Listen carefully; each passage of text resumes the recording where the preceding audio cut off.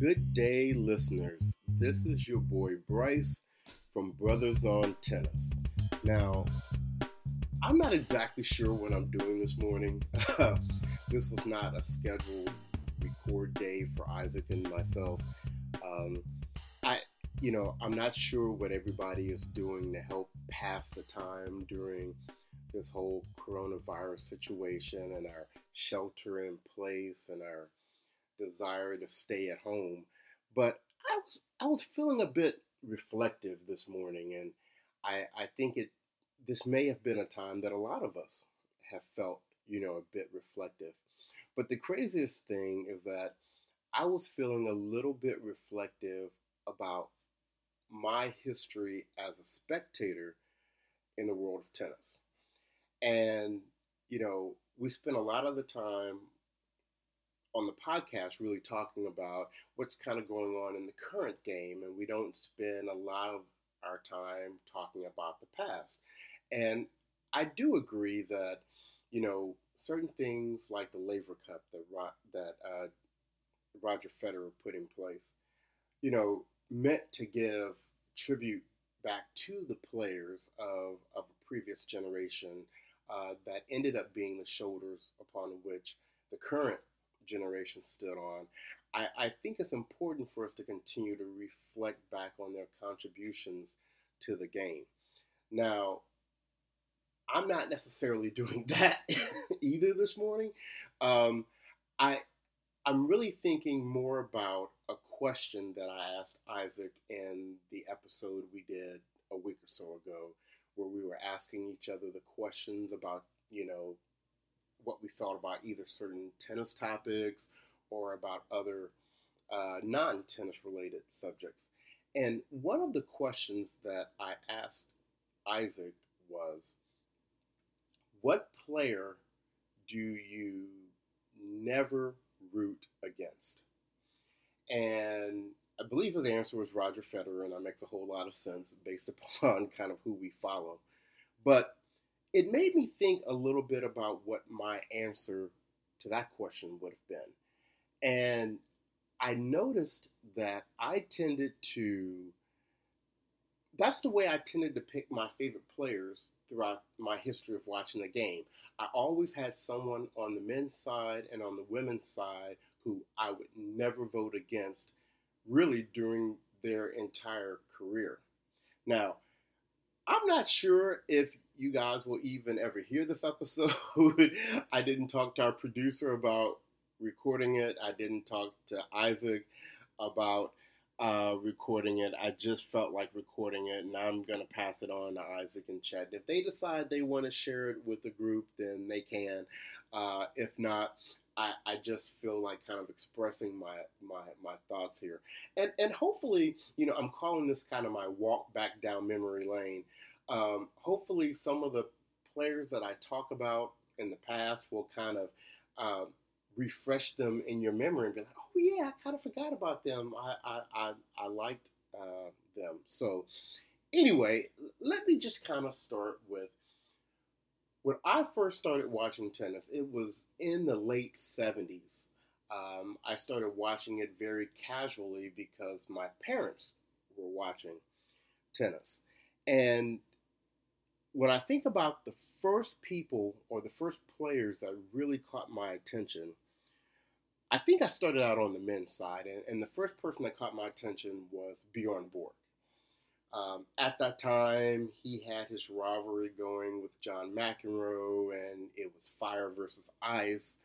And what I liked about Borg was that he seemed very calm, cool, and collected.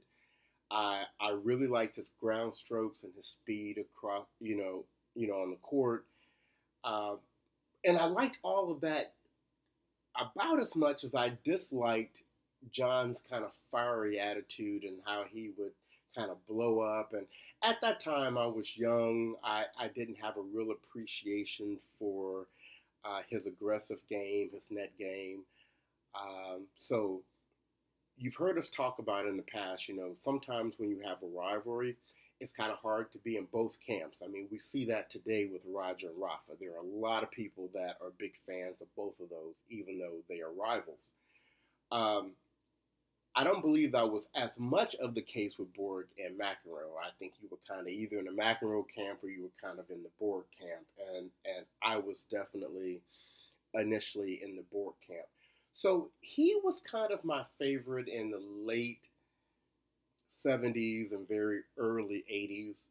Uh, as you know, his career kind of ended, you know, we like to say prematurely by him retiring at the age of 26. Um, Maybe it was the right thing for him, maybe it wasn't. But as quickly as I had picked him as my favorite, he was pretty much out of the game.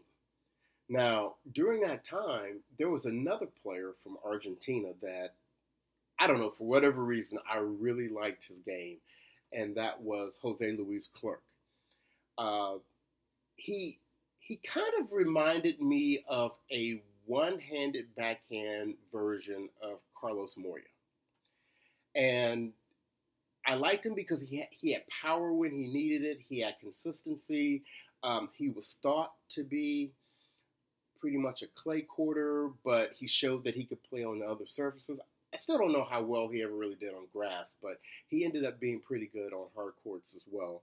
And and I really liked him, but he didn't have that factor, that number one, like I would never ever root against him type vibe, like I kind of had for Borg. What I always thought was very interesting was out of Argentina, they had two beasts at that time. They had Clerc and they had Guillermo Vilas. And Vilas was kind of like you could call him the Rafael Nadal of that time period. He was left-handed, he was big and muscular, and he just overpowered people, and he was extremely dominant on clay. And what was weird about it is I think they were both in the top 10. I mean, well, they were both clearly in the top 10. They may have even been in the top 5 at the same time. Now, you'll have to forgive me this morning. I don't have stats in front of me and all this. So I'm just kind of going off of memory. So don't crucify me if I have some data a little off. But I do believe they were in the top 5 at the same time. But I remember there being some sort of rift between them. Although they were from the same country, they weren't necessarily friends, and they didn't necessarily, get along real well. So, but anyway, I knew that Clerc for me could not be that next number one guy for me in terms of who I followed. But there was this guy that was coming up the ranks. As a matter of fact, the first match I ever saw him play, he was playing against Bjorn Borg, and his name was Ivan Lendl from Czechoslovakia.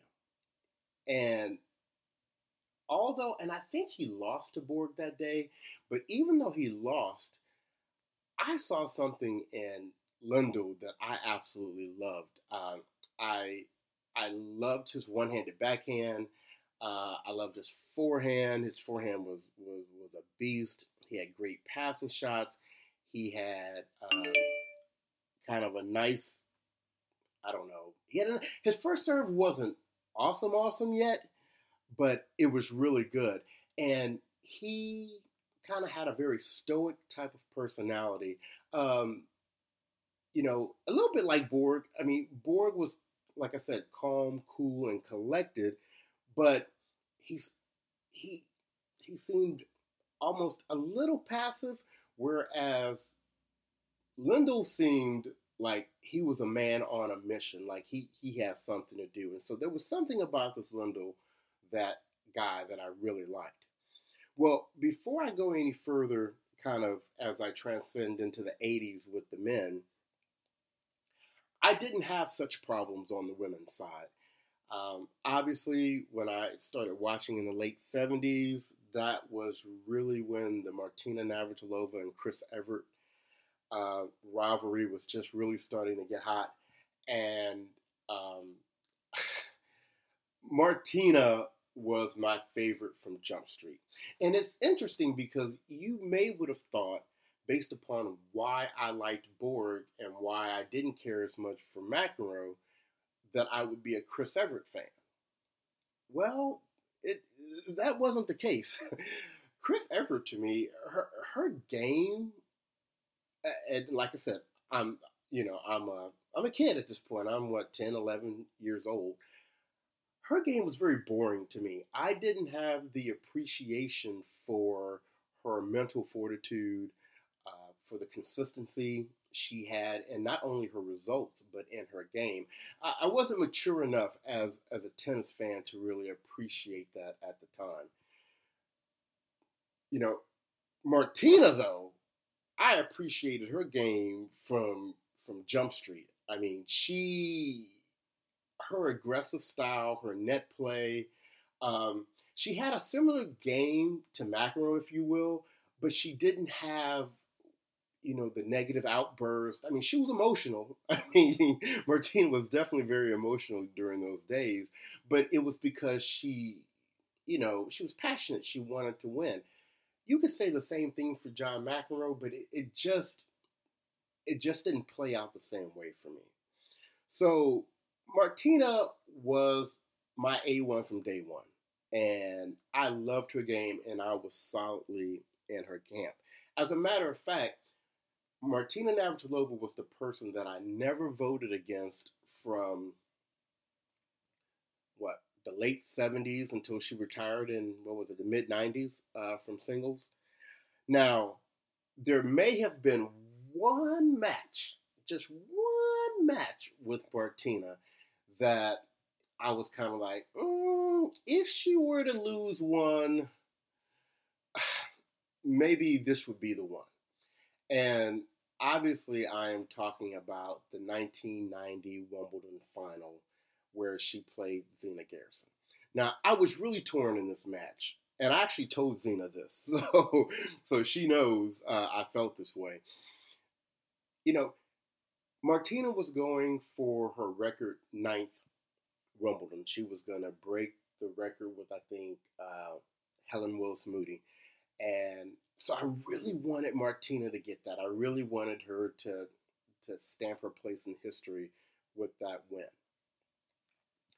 But Zina Garrison was, she was my Venus and Serena at that time. She was the African American player that was really out there doing it. She won Olympic medals. She, with the Fed Cup team, she had gotten up to number 4 in the world, which was great because this was a time that you had, Martina and Chris and Hana Malikova and Pam Shriver. And, you had a lot of really good players during this time. So to make it to number 4 in the world, she really did some things. But I also knew this was probably going to be her one and only shot to win a Grand Slam title. And so, although I say I never voted against Martina during her career, which is true, even in that match, I didn't vote against Martina. I just kind of felt like if Zina won that match, I would be okay with that. I guess it's, we'll talk about it later, but I guess it's a little bit, how I feel about the Williams sisters. I felt like I would never vote against Venus. Let me make that very clear. I would never vote against Venus, but if she had to lose to anyone, let it be to Serena. So during that 80s period, there was another player, and she did pretty good. I think she may have cracked the top 10 just barely. And I don't think she won a lot of tournaments of note. But her style, there was something about this lady's style that captivated me. And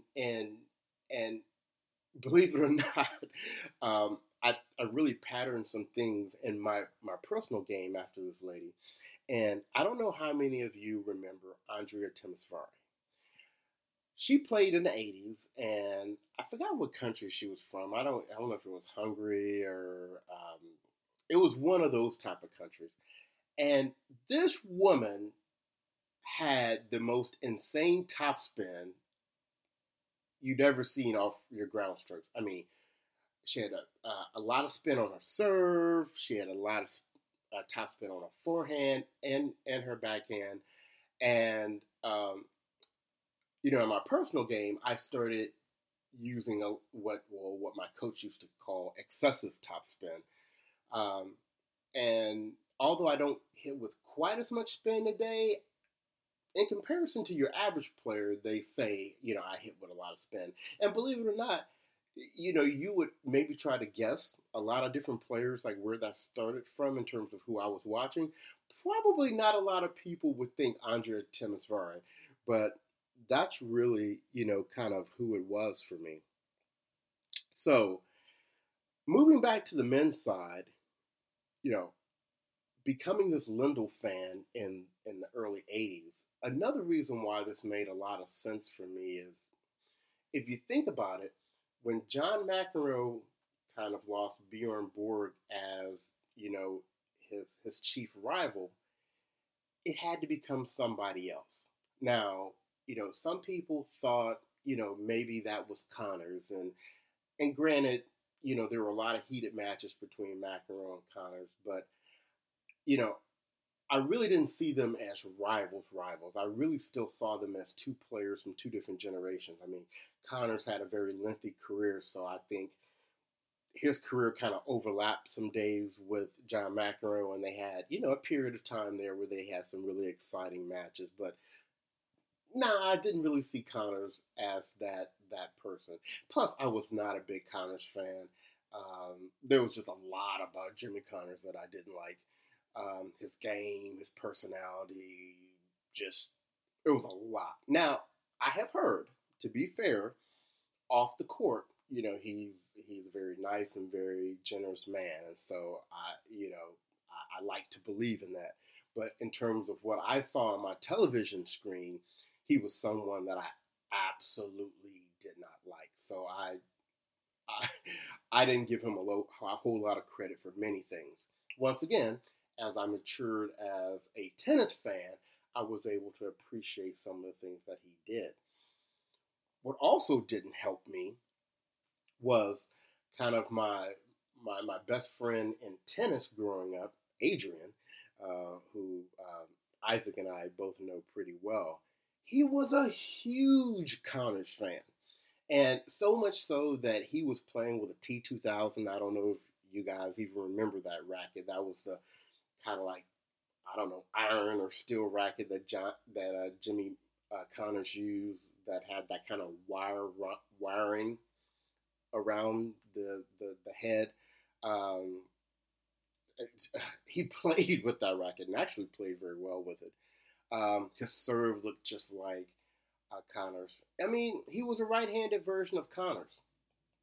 So when we would play growing up, it was always kind of like Lendl versus Connors because I was trying to emulate Lendl's serve and his forehand at the time.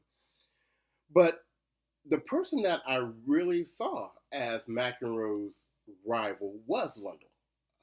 It was kind of like this Czechoslovakian player versus the American. Once again, it was the very, John McEnroe may be one of the most naturally athletic and talented tennis players we've ever seen on the men's side against someone.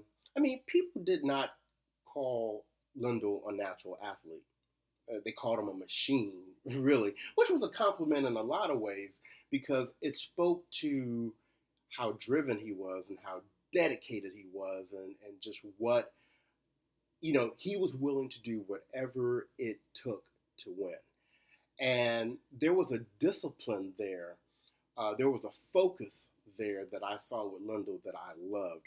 And when they and the secret sauce that you need in any really good rivalry is that McEnroe and Lendl could not stand each other. Absolutely couldn't stand each other. And it's beautiful to watch nowadays that they have a decent relationship. I still don't think they would say they're best friends, but they have a common history, and that kind of helps. With maybe some past feelings, but They couldn't stand each other. So once again, here was another rivalry where you were either in Lindell's camp or you were in McEnroe's camp. And I was solidly in Lindell's camp. And and when they when they would play, you had the big, contrasting styles. McEnroe was trying to come to the net at every opportunity. Lindell was all about being powerful and being precise. And, their rivalry got to a point that when McEnroe would come to the net, Lindell wouldn't always look for the lob or the passing shot. He would say, okay, I'm going to give it to you straight down the pipe. If you can handle it, too good. If you can't, and I can even peg you with the shot, even better. So I really, really, really, Lindell, until much, much later, I always said Lindell and Navratilova were my two favorite players of all time. And it's very interesting, there's a lot of similarities between the two. They both hail from Czechoslovakia. They both ended up becoming U.S. citizens. And something that I credit both of them for introducing or really, bringing to the forefront of their tours is both of them really brought that added level of physicality. They both knew that to have an edge on their opponents, one of the things they needed to do was to get into the absolute best physical shape that they could get into. And so, Martina is often credited for that on the women's side. I don't know if Lindell is credited with it as much on the men's side, but he really did, bring that to the game. Now, there were a couple other people that I enjoyed watching during that period on the men's side, other than Lindell. If I mentioned before that Guillermo Vilas was like the Rafael Nadal of the 70s, well, I also liked the Rafael Nadal of the 80s and early 90s, and that was Thomas Muster. Once again, left-handed, just very dominating, powerful player. He's from Austria. He recently was a member of Dominic Thiem's coaching staff for a while, but rumor has it there was a kind of a clashing of minds there, so that didn't work out for real long. But Muster, I just enjoyed watching that, just how dominant he was, and one of the things that I will always respect about Muster is that during the height of his career, he was hit by a car, and people thought he'd never play again. And if you have the time, go out there and look the story up on YouTube or the internet. This guy was so driven that there's footage of him practicing I think he's in a wheelchair or some sort of chair, hitting balls. And he successfully came back to the tour, and just, that was really, really admirable. So I always liked to watch Muster. I thought he was fun to watch. But there was a country that came out with a crop of players that just blew my mind. And that was Sweden. And I don't know, Sweden is a very small country, and, it was amazing that they had Bjorn Borg. But no one really thought that they were going to, come out with just this crew of players that they did. And you have to imagine, that these players are all really coming in the footsteps of Bjorn Borg. His success really invigorated the tennis programs there in Sweden. And I'm going to just name off a few of these players, and you may not know all of them, but I just remember watching all of them. Mats Wilander, Anders Järrett. I had a very, very special liking to Stefan Edberg, because one of the things that had been stereotyped about the Swedish players is that they were all kind of playing in Borg's image. You know, baseliners, two-handed backhands, um, you know, very consistent, great clay court players. And Stefan Edberg just completely broke out of that mold. I mean, he had this huge serve. I mean, ridiculous kick second serve. Um, just textbook volleys. Had a one-handed backhand. Was always looking to move forward, and I would say he was probably the second most successful Swede during that period, obviously behind Mats Wilander. There was also Joachim Nyström, Thomas Inquest. Um, there was even a Swede that came and played college in America, Mikael Pernfors, who was, I think, seriously underrated. I think he made it to the finals of the French Open one year. So I always really enjoyed watching the Swedes play, and they had their moment, and then that group kind of faded out in the mid 90s. So as we start to transition into the mid 90s, back on the women's side, this is when Martina, after a very stellar career, and you've heard me say on other podcasts, I love Serena Williams and I acknowledge her greatness. But to me, I do not agree with her being the greatest player of all time. And that's not anything really to do with Serena. It has to do with, I don't necessarily agree with how people determine who should be in that conversation for the greatest, because they're only pretty much looking at singles results, and they're pretty much only looking at Grand Slam wins. And so I think that is a very one-dimensional way of looking at who's the greatest ever, because it does not take in consideration doubles. It does not take in consideration mixed doubles. It does not take in consideration overall match wins. It does not take in consideration a lot of the time streaks that players have had that may be unmatched by others.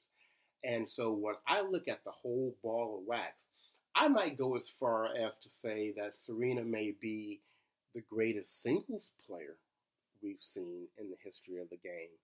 But as far as I'm concerned, Martina Navratilova holds the title of greatest of all time, because I take in consideration singles, doubles, mixed doubles, the streaks the period that Martina was dominant in, we have not seen that level of dominance in any other player in the Open era. Not Steffi, not the Williams sisters. No one has the numbers that Martina has. And so I'm not trying to change anybody's mind here. Everyone has the right to their opinion and to determine what they want, how they want. But as for me, Martina still holds the greatest of all time in my mind. And to me, there's not even anyone close to second to her. But during the mid-90s, she was winding down, and she had made a decision that she wasn't going to play singles anymore. And she later came back and played.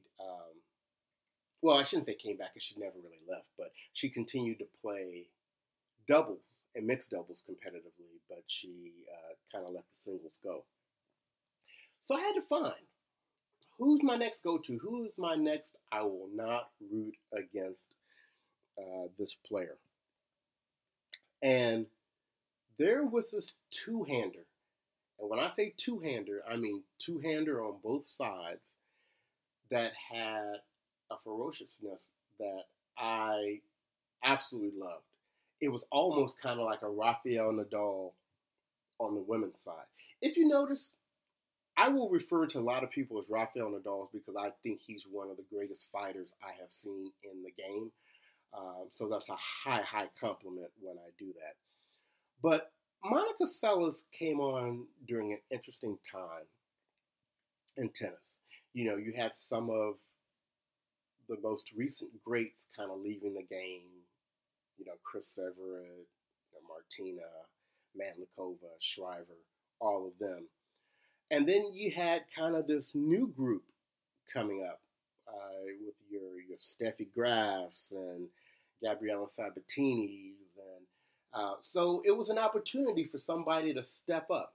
And Steffi Graf was kind of that first player to do that. And I'll admit, you know, Steffi Graf just was not initially one of my favorites, and probably because she was the one that kind of helped usher Martina out of the game. But to me, she was all serve and forehand, and I didn't have at the time, I didn't have a great deal of respect for her backhand. Uh, I later learned how sick that one-handed slice backhand was that she had, and I really didn't notice or I didn't appreciate how great her movement was on the court. I did recognize her as a strong competitor, but she just wasn't one of my favorites at all. And so when Salas started getting her game together, I was like, wow, this lady is a beast. And I was just amazed at how effective she was having two hands on both sides because, I knew as a tennis player that, there was going to be some restrictions there by her playing like that. But it didn't matter. Her the precision of her shots and the aggression. She had precision and aggression, and that's sometimes a hard combination of skills to manage because when you have people that are really aggressive, normally they're aggressive because they're approaching the net, and normally with that aggression becomes a higher propensity for unforced errors. Well, she didn't have a lot of unforced errors, and she didn't charge the net. And so I was really intrigued by her. So I was thinking, okay, I'm thinking Monica Seles is going to be that next person that I don't see myself voting against. And she was living up to the challenge. I was not disappointed with that selection at all. Now, I do want to mention there were a couple of other players during, this period that I liked for some different reasons. Number one, there was Gabriela Sabatini. And, I thought Gabriela was the most beautiful woman I had ever seen on the tennis courts. She just had elegance and that kind of laid back style she had, and who didn't love that backhand that she had? But I could never depend on her to get the wins on Graf. She had a couple of big ones, but most of the time, Graf really had, her number. Also, Zina was kind of, getting close to the end of her career, and there was another African American who was coming up, and her name was Chanda Rubin. And I was excited because, it was another African American that was doing really well. She had a very different game from Zina, and she came from the home cut. I mean, both of us originally being from Louisiana. I'm originally from Shreveport. I think she was from Lafayette, I believe. And I said, okay. Now, so I kind of followed Chanda and Gabriela, but neither one of them had kind of that X factor for them to be my number one, like Seles did.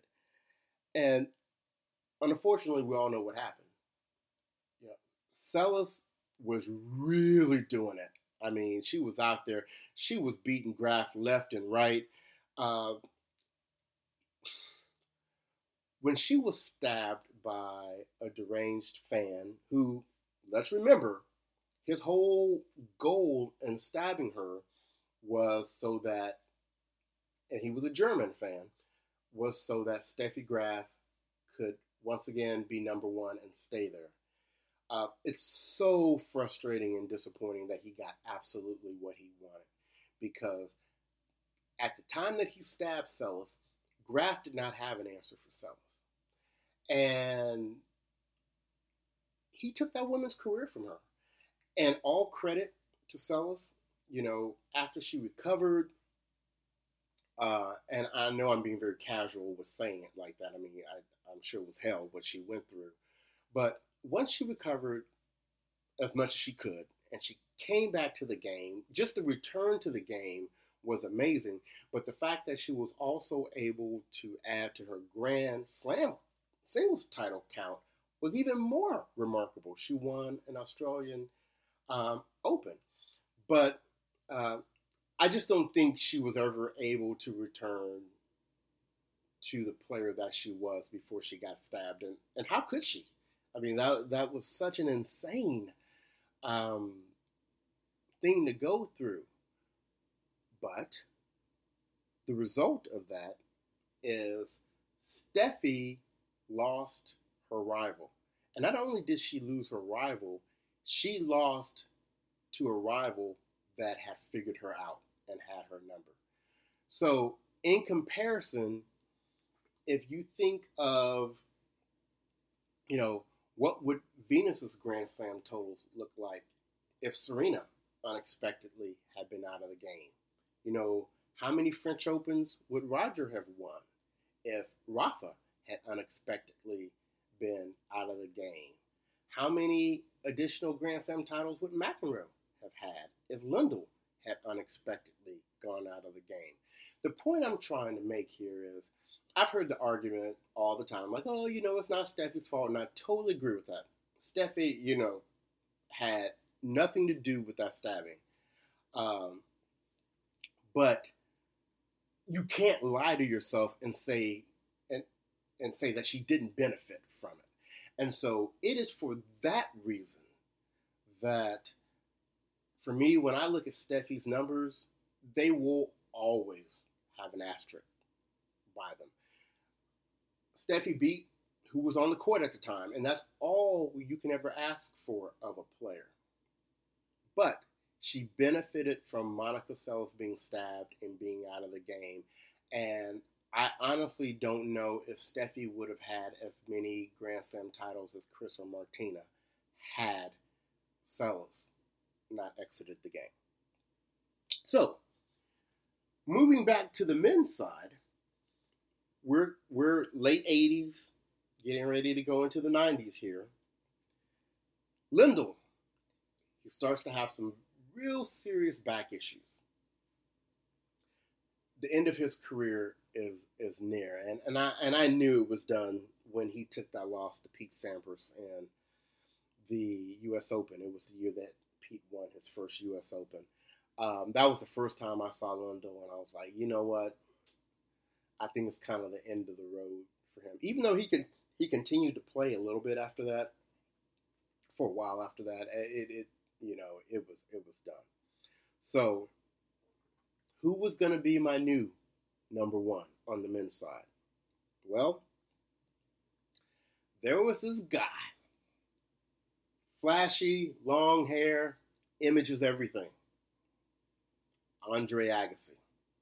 Now, one of the things that and once again, I think it was the tournament in, it was in one of those northeastern, was it in New Hampshire? I think it was in New Hampshire. I don't think that tournament, I know that tournament doesn't exist anymore. But it was a lead-up tournament to the U.S. Open. And Andre Agassi was playing Lendl. And one of the things that I used to always say about Lendl when I was following him was that he had the biggest forehand in the game. Well, this Andre Agassi had a hell of a forehand on him. Just completely blew my mind. And it was killing me because Lendl was my guy and I wasn't voting against him, but I was really impressed at how this kid hit the ball. I mean, hitting the ball off the rise, an amazing forehand. His backhand was very solid. He was flashy. He was an American. I was like, you know what? I like this guy. And next thing I knew, Andre Agassi was the one for me. And I never, and I emphasize never, voted against Andre Agassi in his entire career. Never. Um, Andre Agassi, for me, and I always relate these players in terms of, what I picked up from them and implemented in my own game. I used to have a one-handed backhand, and obviously I was trying to pattern myself after Lendl. But my top spin one-handed backhand was, it never really got the job done for me. It wasn't consistent. It wasn't always effective.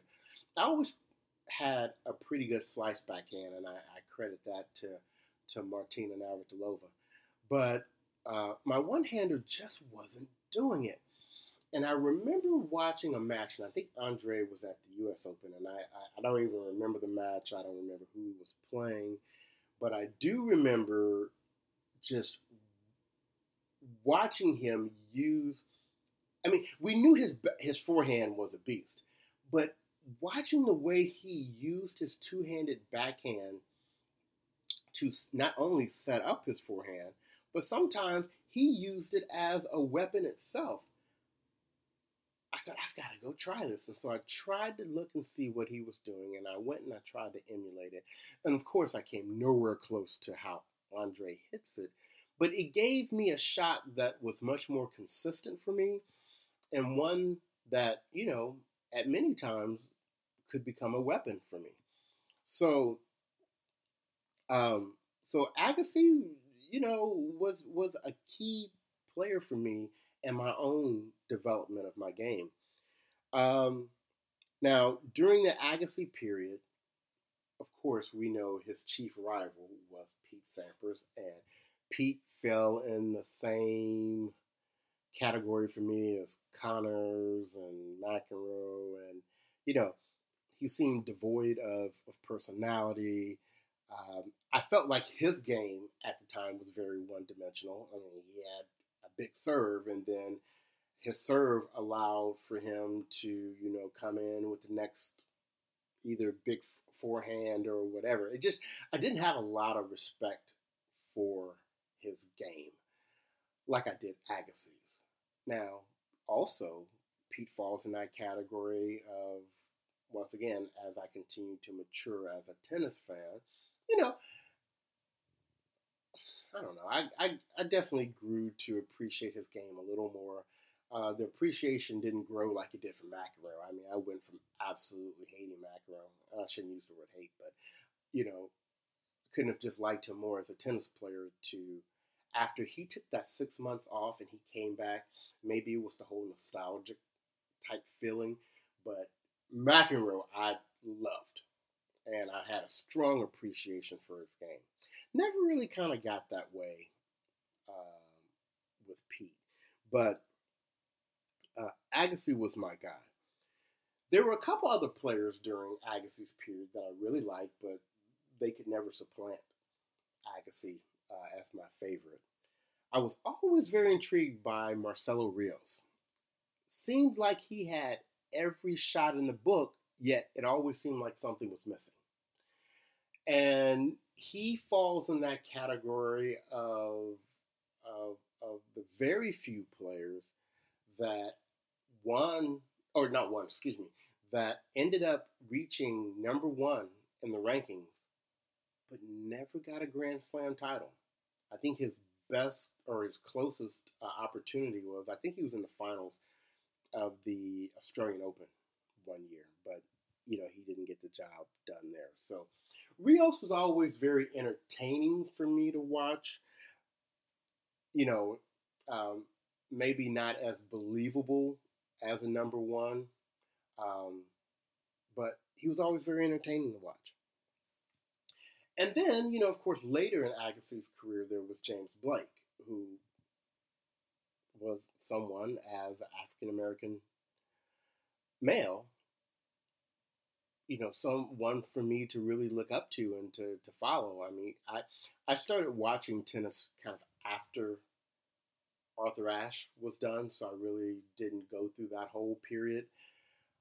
And then I really hadn't seen any other African American males of note. That got me very excited. I mean, there was Rodney Harmon, but Rodney never really did anything. And there was Malavia Washington, who did a few things. He even made it to the finals of Wimbledon one year. But just he did well, but couldn't really believe in him. But there was something about James Blake that that forehand was just mean. He had a serviceable serve. He was proficient at the net. He was fast as all get out. There was a little bit of a weakness there with the backhand, but he really kind of developed that in his later years. But once again, did not have anything to make me consider him above Andre Agassi. Now, during this period on the women's side, we know that Self is out of the game. Graf is just running through everybody. And the person that caught my eye, even though she never really was around long enough to be a true number one for me in terms of somebody I was following, was Martina Hingis.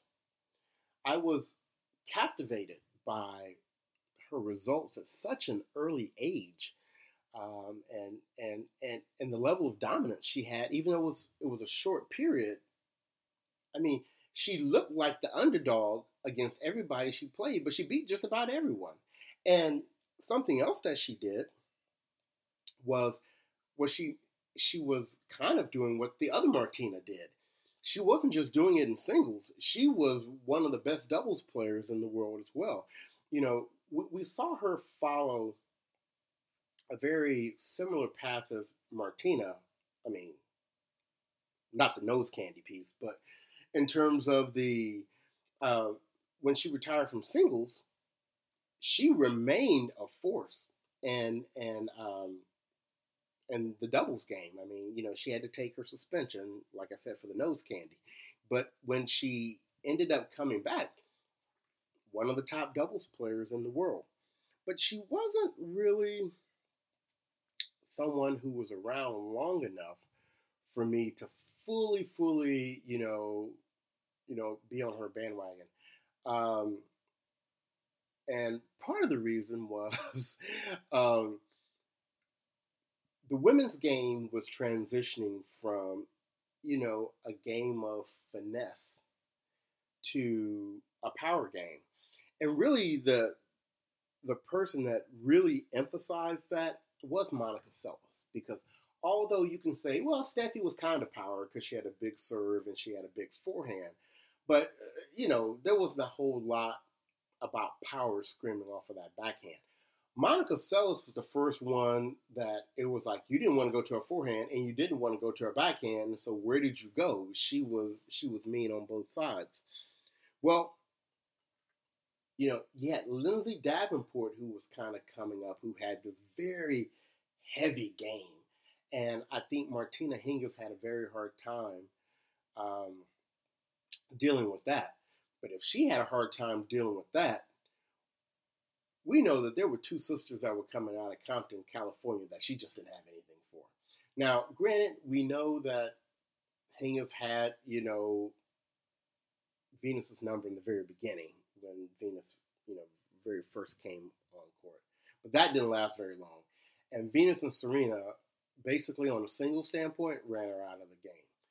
And as you can probably imagine, it did not take very long for Venus and Serena to ascend to the top of my list. And now we're talking about end of the 90s going into the 2000s. So we're going to come back to Venus and Serena because I want to talk about them for a minute. So on the men's side, it seems like my favorite players always go out due to back issues. Lundell went out to a bad back. Agassi was going out to a bad back. And there was a person coming up who even Agassi has stated was probably the most talented player he had ever seen. Said he had every single shot in the book. And this guy's name was Roger Federer. And so, I had even watched a match with Agassi and Federer, and I think Agassi won that match. But I was like, okay, I see a little something there. He's looking pretty good. He's someone to kind of keep in the back pocket for now. But let me tell you the day that Roger Federer became my favorite player, has not only become my favorite player of all time, surpassing Agassi and Lendl, and is also someone I have never, ever voted against or rooted against, and I don't think I will ever. It's when Federer dethroned Pete Sampras at Wimbledon, the place where Pete Sampras was basically considered invincible. For Roger Federer to do that, and for you now to know how I felt about Pete Sampras, oh, he could do no wrong in my eyes at that point. Roger was my guy, and we know the run that Roger went on, and we know the way that he did it, and some of the records that Roger has set may never be broken. I mean, I know we talk about the Grand Slam total number of wins, and like I said, I still feel that's a very one-dimensional way to look at things, but he's even got the lead in that still right now, if we're being completely honest.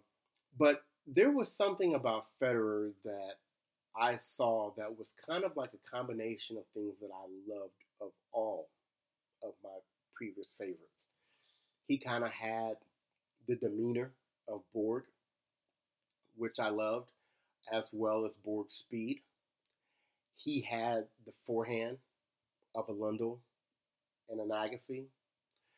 With my new appreciation of McEnroe, he had the net game of, he didn't have a net game of McEnroe, let's be real clear, but he had a net game that was very close to that. And he even had kind of like the trick shots of a Marcelo Rios that I used to love to watch.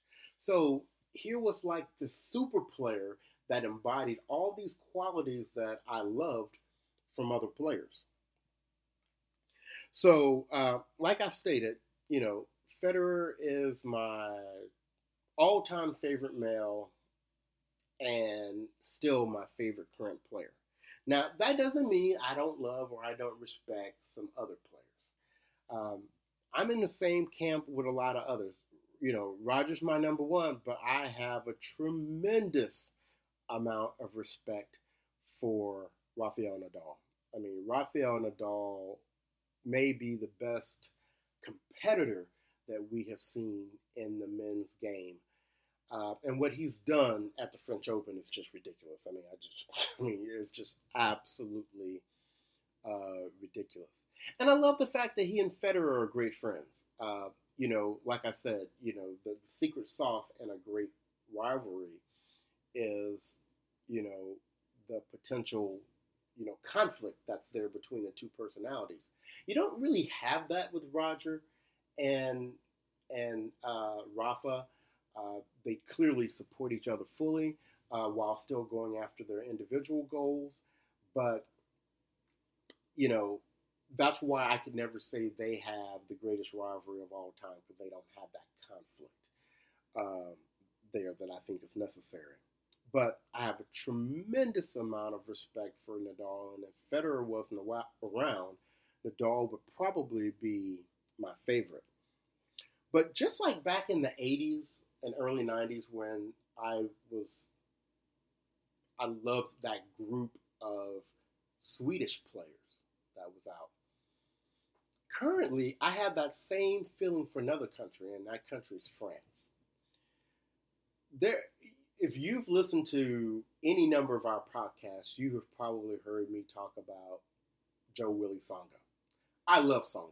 Uh, you know, other than absolutely getting it done at the very end, there's so many things I love about his game and his fight and his style and everything. I love, love, love, love, love Songa. If anyone out there can get me the opportunity to meet Songa, you are my hero. But who doesn't love Monfils? I mean, he is the entertainer of the tour. And really, most people believe one of the biggest underachievers because although he has consistently entertained us, we think that entertainment has caused him to maybe miss out on some opportunities in winning that he should have had.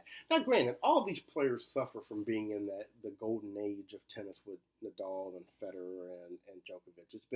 It's been really tough to get a slam win. I mean, you have to really tip your hat to players like Wawrinka and Andy Murray. And then I think you have some individual wins by like Del Potro and Cilic. But, it's been tough to get a win in a slam while these guys are around.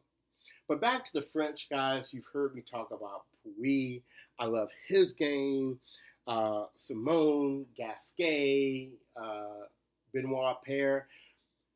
The French players have this flair with the way that they play that is just too entertaining for me to watch. I remember watching Yannick Noah and Henri Leconte back in the day. And they are all kind of players that are like a flashback to that where you could have flair, but you could also have some really good results as well. But not over Federer for me. Back to the women, the Williams sisters. I mean, I like to kind of count them almost as one because that's how my love for them goes. But if I have to pick one, it's Venus. It's Venus all day, every day over Serena. Venus has, and I don't mean to sound messy here, and I don't want to get the Mr. Petty Award at the end of the year, but to me, Venus just has a class about her that I don't see in Serena. There are a lot of things I see in Serena personality-wise, and I don't know her personally, but I'm just saying in terms of what she projects to the media, that seems a lot of times for show, whereas Venus seems more genuine to me.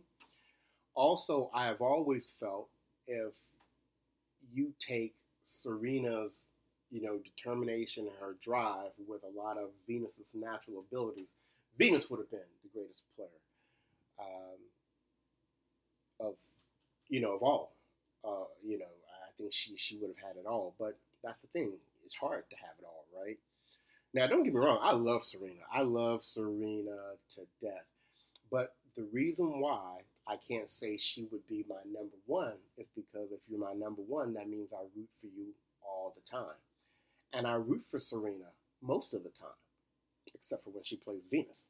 When she plays Venus, I want Venus to win. Now, that's been part of my heartache over the years. But like I said earlier in this podcast, if Venus had to lose to someone, please let it be to Serena. So one of the things that what got me to thinking about this whole walk down memory lane, because I'm going to wrap this up because, we're getting close to an hour. Venus and Serena and Roger are all really at the end of their careers. And who knows with this delay of playing because of the coronavirus and all this, how this ultimately affects how much longer they play. So it puts me in a position where I now have to start figuring out who's the new number one for me in the women's and the men's tour. Now, I have a couple of people that I'm considering. I have not made, well, let's say this. On the men's side, I've not made a definitive choice. I may have on the women. So let's start with the men. I think we already have our next big three. So if you say the big three are Djokovic, Nadal, and Federer, I think we know who the next big three are. And I think that's going to be Tsitsipas, Dominic Thiem, and Medvedev. I think those are the next big three. And I think we'll look 5 to 6 years out. And I think those will be the guys that will still be running the tour. Now, granted, there always could be somebody else that comes up and surprises you. You know, this is all speculation at best, right? But I think, and guess what? What's awesome about that is I really like all three of those. Of the current big three, I like Roger and Rafa. I respect Djokovic, but I can't say that I'm a huge fan of his. But I really like all three of the next gen guys. If I had to pick for me personally which one I like the most, my answer today would be Medvedev. I like his fight. I like his quirky personality. I like that he has a much more all-around game than you probably think. So I would probably go with him. You know, some people out there are probably thinking about, what about Zverev? What about Zverev? I think Zverev will be, and I hate to say this because I love Stan Wawrinka. I think he's going to be the kind of the Stan Wawrinka in the group. I think he may luck up on a couple of Grand Slam titles just because he keeps himself in the mix. But I don't see him being a consistent factor. Let me be clear about something else. I don't think Stan Wawrinka lucked up on any of his. He absolutely won his. But I think in terms of numbers, that's really more where you're going to see Zverev. Of course, there's the whole thing out there with Kyrgios. Kyrgios to me is like Rios with maybe a little less substance. He's fun to watch, because he's so talented and he can hit, every shot. But, Dub, even less than a Monfils, I just don't think he has the discipline nor the desire to really be one of the greats. And I don't think he will. And I think he'll continue to play as long as he can, and he'll make a few bucks, and he'll make a few oohs and ahs in the stand. But I don't think he'll ever be in any of tennis's record books. Nor do I think he cares to be, honestly. For the women, this one's a little more... I don't think the next group is so easily defined. If I'm going to jump on board of anybody, of course I'm going with Coco Gauff, right? Coco Gauff, she's got age on her side. She's got maturity on her side. She got Roger Federer's agent on her side. She's got Serena Williams' coach on her side. She's got great parents. She seems to have a wonderful personality. She has a locked-in doubles partner.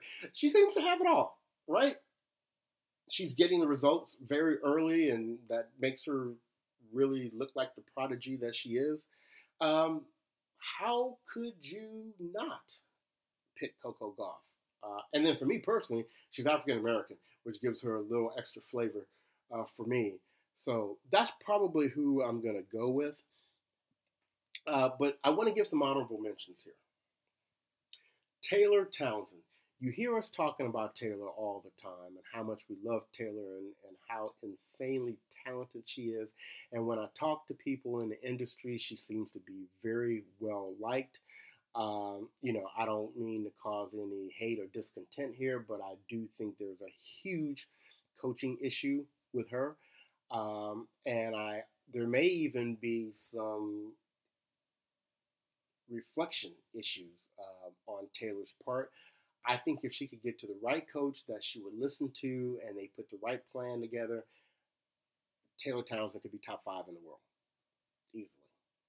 But I have not seen the receipts yet to indicate that she's either willing or able to do that. So that's a wild card out for me. It is my desire that she does it. I keep my fingers crossed for that every day. Will it ever happen? I guess we just have to wait and see.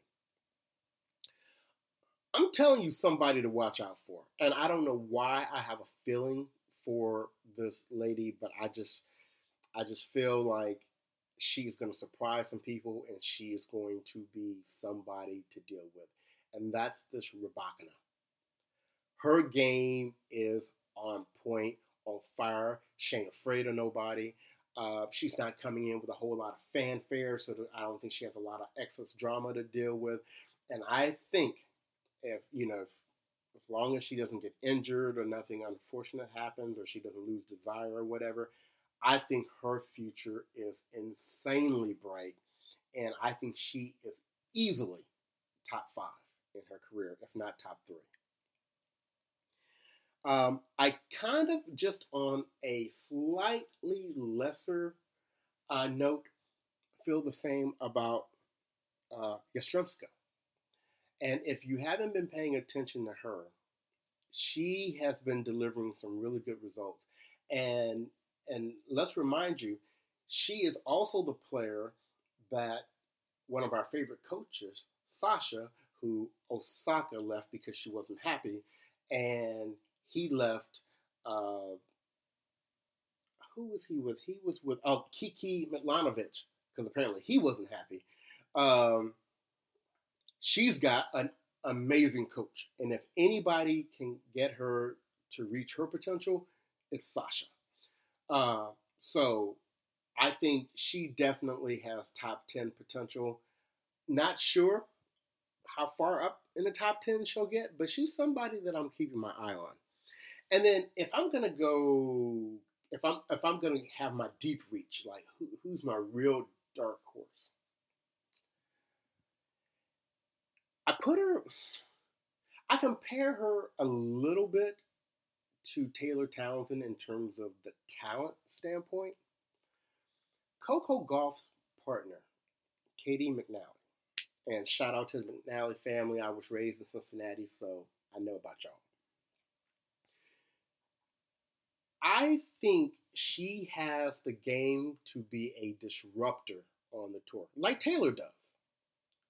And I can't forget that match she played against Serena. I mean, she really put it on display there. And in her doubles partnership with Coco Gauff, she is the better doubles player. If she can translate her skills into a solid singles game, which I honestly don't think she's very far away from, I'm telling you, top 5 easily. Potential number 1 even. I'm going to go that far because she's a disruptor. But once again, that's the crazy thing about having these projections. There's any one of a million things that can either confirm it for you, make these projections come true, or totally make you seem like you're a raving idiot and you didn't know what you were talking about. So anyway, y'all, I just felt like kind of sharing this morning. And for any of you that wanted to take a walk down memory lane from the 70s to the current time period and just kind of talk about some of those great players that we've had over the years. It was enjoyable for me to talk about. Hopefully it was enjoyable for you to listen to. Hopefully you weren't bored out of your wits. But it was just kind of on me to have this conversation this morning. So I'm going to send this to Chet and Isaac. If they like it and want to post it, they can. If they choose not to post it, then maybe one day I'll put it on my personal page or something like that, and I'll let you guys know, and you can listen to it then. So with that, everyone, please stay safe. It looks like the country is really starting to do a good job with the stay-at-home thing. Remember, it's not just about you, it's about everyone. So hang on to that thought and be good to each other. Take care, everyone.